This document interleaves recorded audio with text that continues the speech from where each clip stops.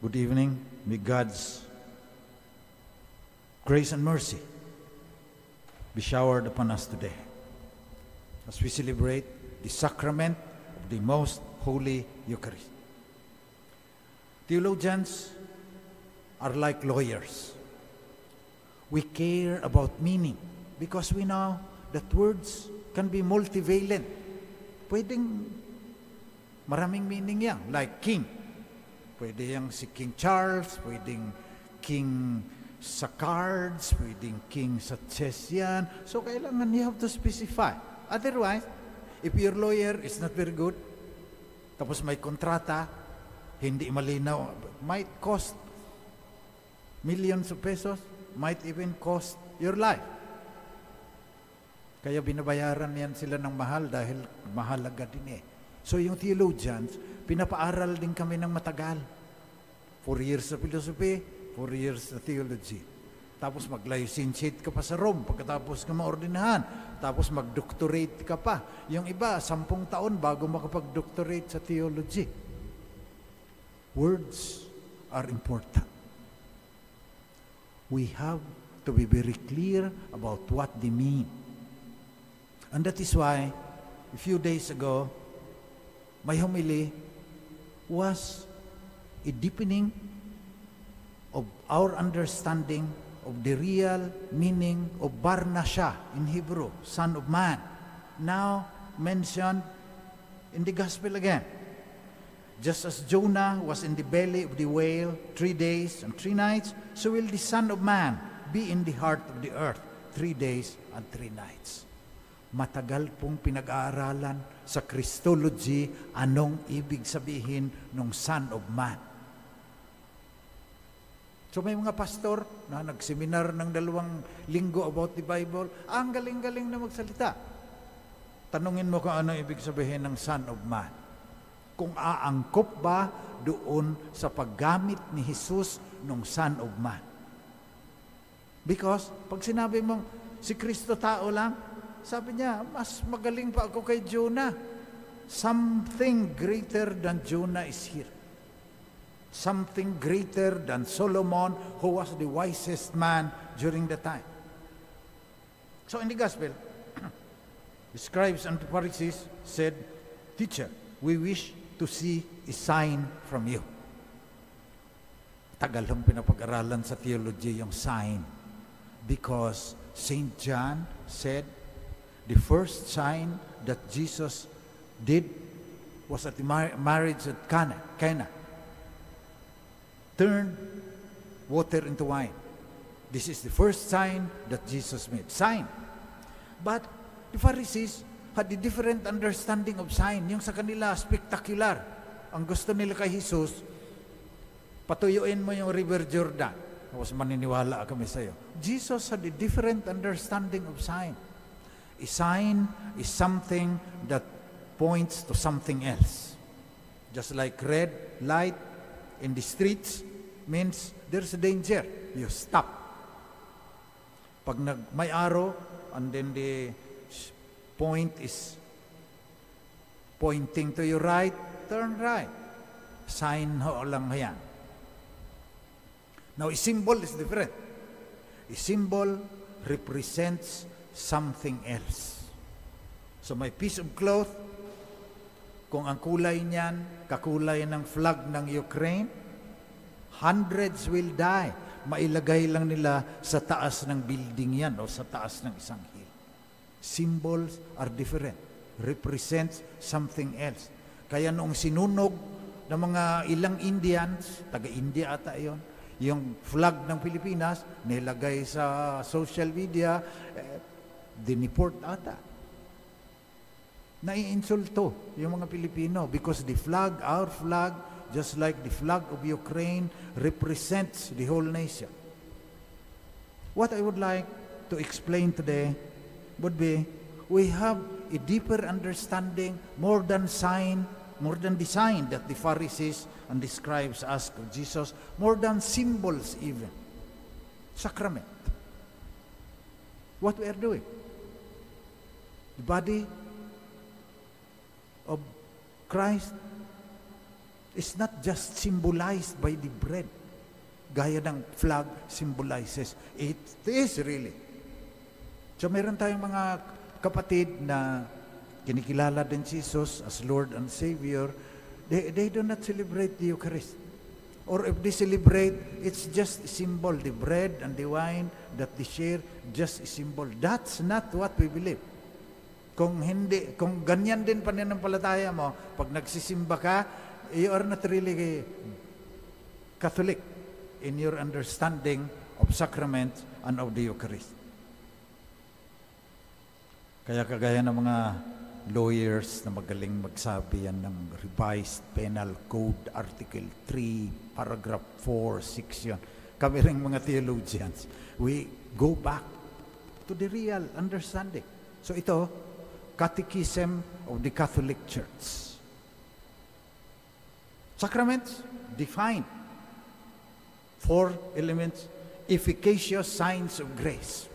So iba yan. There is sacrament nga sacrum, holy. Number 1, sacraments, what we are doing? Efficacious signs of grace, instituted by Christ, entrusted to the church, by which divine life is dispensed to us. Napakahalaga nung by which divine life is dispensed to us. Through the sacraments, we share in the life of the all-powerful being who created 2 trillion galaxies in this universe. Yun lang yung nabibilang natin. 2 trillion galaxies. And our galaxy, the Milky Way, has 4 billion stars. Gawa niya lahat yan. And He wants to share His life with you when you accept Him as bread and wine in the most holy Eucharist. Sacraments are a sharing of God's very life. That's why He loves us. Maaring we suffer, maaring may colon cancer tayo, maaring pinagtaksilan tayo ng ating asawa, maaring may anak tayo na autistic. Does not matter in the long run, because the main point of Catholic faith is that through the sacraments, we share in the very life of God. Nakakatakot. Parang nangangalisag ang balahibo mo dahil yung Diyos nga na magpangyarihan, gustong ibahagi ang kaniyang buhay sa iyo. The visible rites by which the sacraments are celebrated signify and make present the graces proper to each sacrament. At ang turo ng simbahan, ultimately, grace is God Himself. So when grace is given, when we receive the body and blood of Christ, we participate in the very life of God. Kaya kung may mga naghahanap ng atensyon, tapos kukunin, parang may bread na bilog, sabi niya, ito ostia, ang sarap nito, parang Sipura, Luca, Vega, milyon na Katoliko ang nagalit sa kanya. Sakrament yan Hindi mo paglalaruan yan Para magkaroon ka lang ng maraming likes o baka may psychological, there's something wrong with you psychologically. This grace, this life, sabi sa theology, these graces bear fruit in those who receive them with the required dispositions. Yun ang ating response. We have to have the right disposition so that the life that God shares with us in the sacraments, in the most holy Eucharist, will bear fruit in good works and deeper relationship with God. Kaya kailangan, community daw tayo, sabi ng simbahan Kaya binabalik yung synodal church. Kasi hindi pwede yung we share the life of God, tapos hindi mo kilala yung iyong katabi. Magkikita na lang kayo. You are just together. You are not a community. We are not a synodal church. And that is the point of the sacraments to make us the body of Christ. And that is why we pray today in union with the church, so that the Holy Spirit will prepare our hearts and we receive the sacraments, baptism, confirmation, confession, penance. Kung kinasal ka, ako na ordinahan sa extreme unction later on,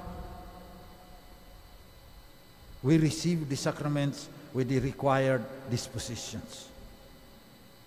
So ang meaning talaga niyan, in the end, itong sharing of the life of God through the sacraments, it is a sign. Pero iba ng meaning ng sign.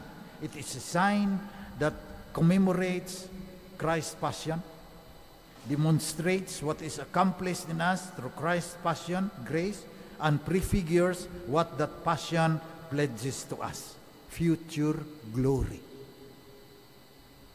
So as we receive the life of God in the sacraments, today we celebrate the Most Holy Eucharist. It is also God's guarantee. Parang may kontrata kayo ng Panginoon.